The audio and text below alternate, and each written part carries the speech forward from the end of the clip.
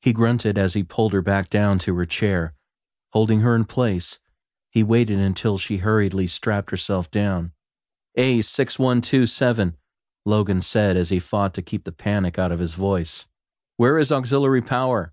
A weak, scratchy voice answered. Stand by. Logan glanced over to Kaylee and noticed that her faceplate was still up. Reaching over, he flipped it down and gave her a smile. She tried to smile back, but the terror pumping through her obviously didn't help. The ship rocked to the side, then slowly began spinning. They were venting somewhere. Maybe that's good, he thought. He had lost maneuverability, but their spinning from the escaping air might make things harder for the Black Pearl. I think I'm going to be sick, Kaylee said.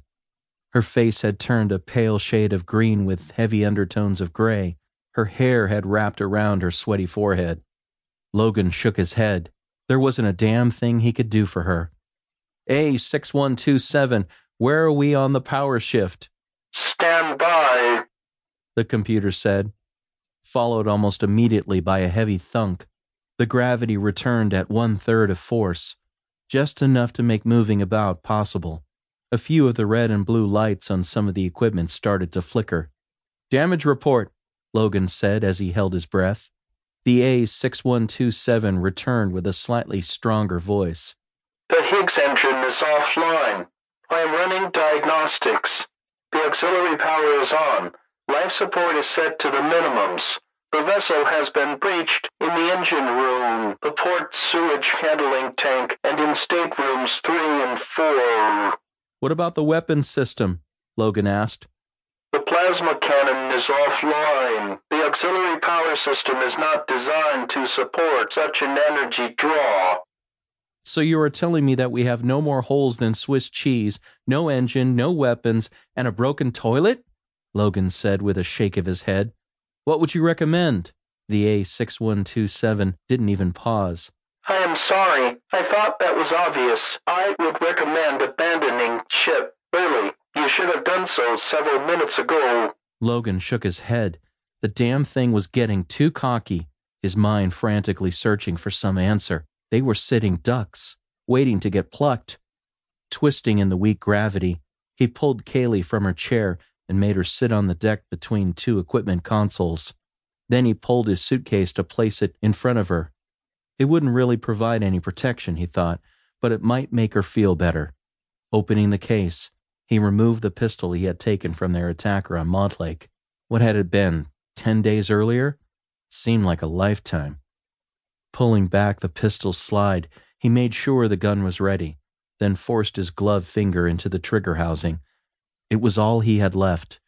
He'd wait until the pirates boarded and try to take them out. Of course, knowing the Black Pearl, she'd just stand back and poke them full of holes. Turning, he gave Kaylee a weak smile. She looked at him with sad eyes. She knew what was coming. Kneeling down, he sat next to her and put his arm around her. She leaned into him and smiled. Miss Kaylee Williams, he began. I am...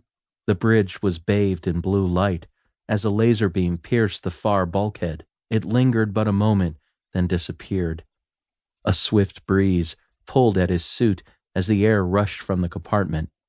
That hadn't taken long, he thought, as he reached up and pulled the video feed where he could see it. The Princess's running lights reflected off the pirate ship. The Black Pearl had drawn within point-blank range. Logan knew that she would sit there and tear them apart. His heart fell. He had failed. Again, the pale yellow light of the emergency lanterns faded to be replaced by the brilliant blue laser ripping another hole in the ship's side. Kaylee's hand gripped his shoulders. The Black Pearl had them bracketed. With as many holes as the ship had, the attacking ship might actually be able to pick up infrared readings. They knew where they were sitting on the bridge and were just lining up a shot. Logan watched the clock count down. 4 seconds. They wouldn't miss again. 3 seconds. His muscles tensed, expecting the blow. 2 seconds. He closed his eyes and winced in expectation. 1 second. Nothing happened. He kept his eyes closed for a moment longer, but he couldn't stand the pressure. Slowly cracking one eyelid open, he looked.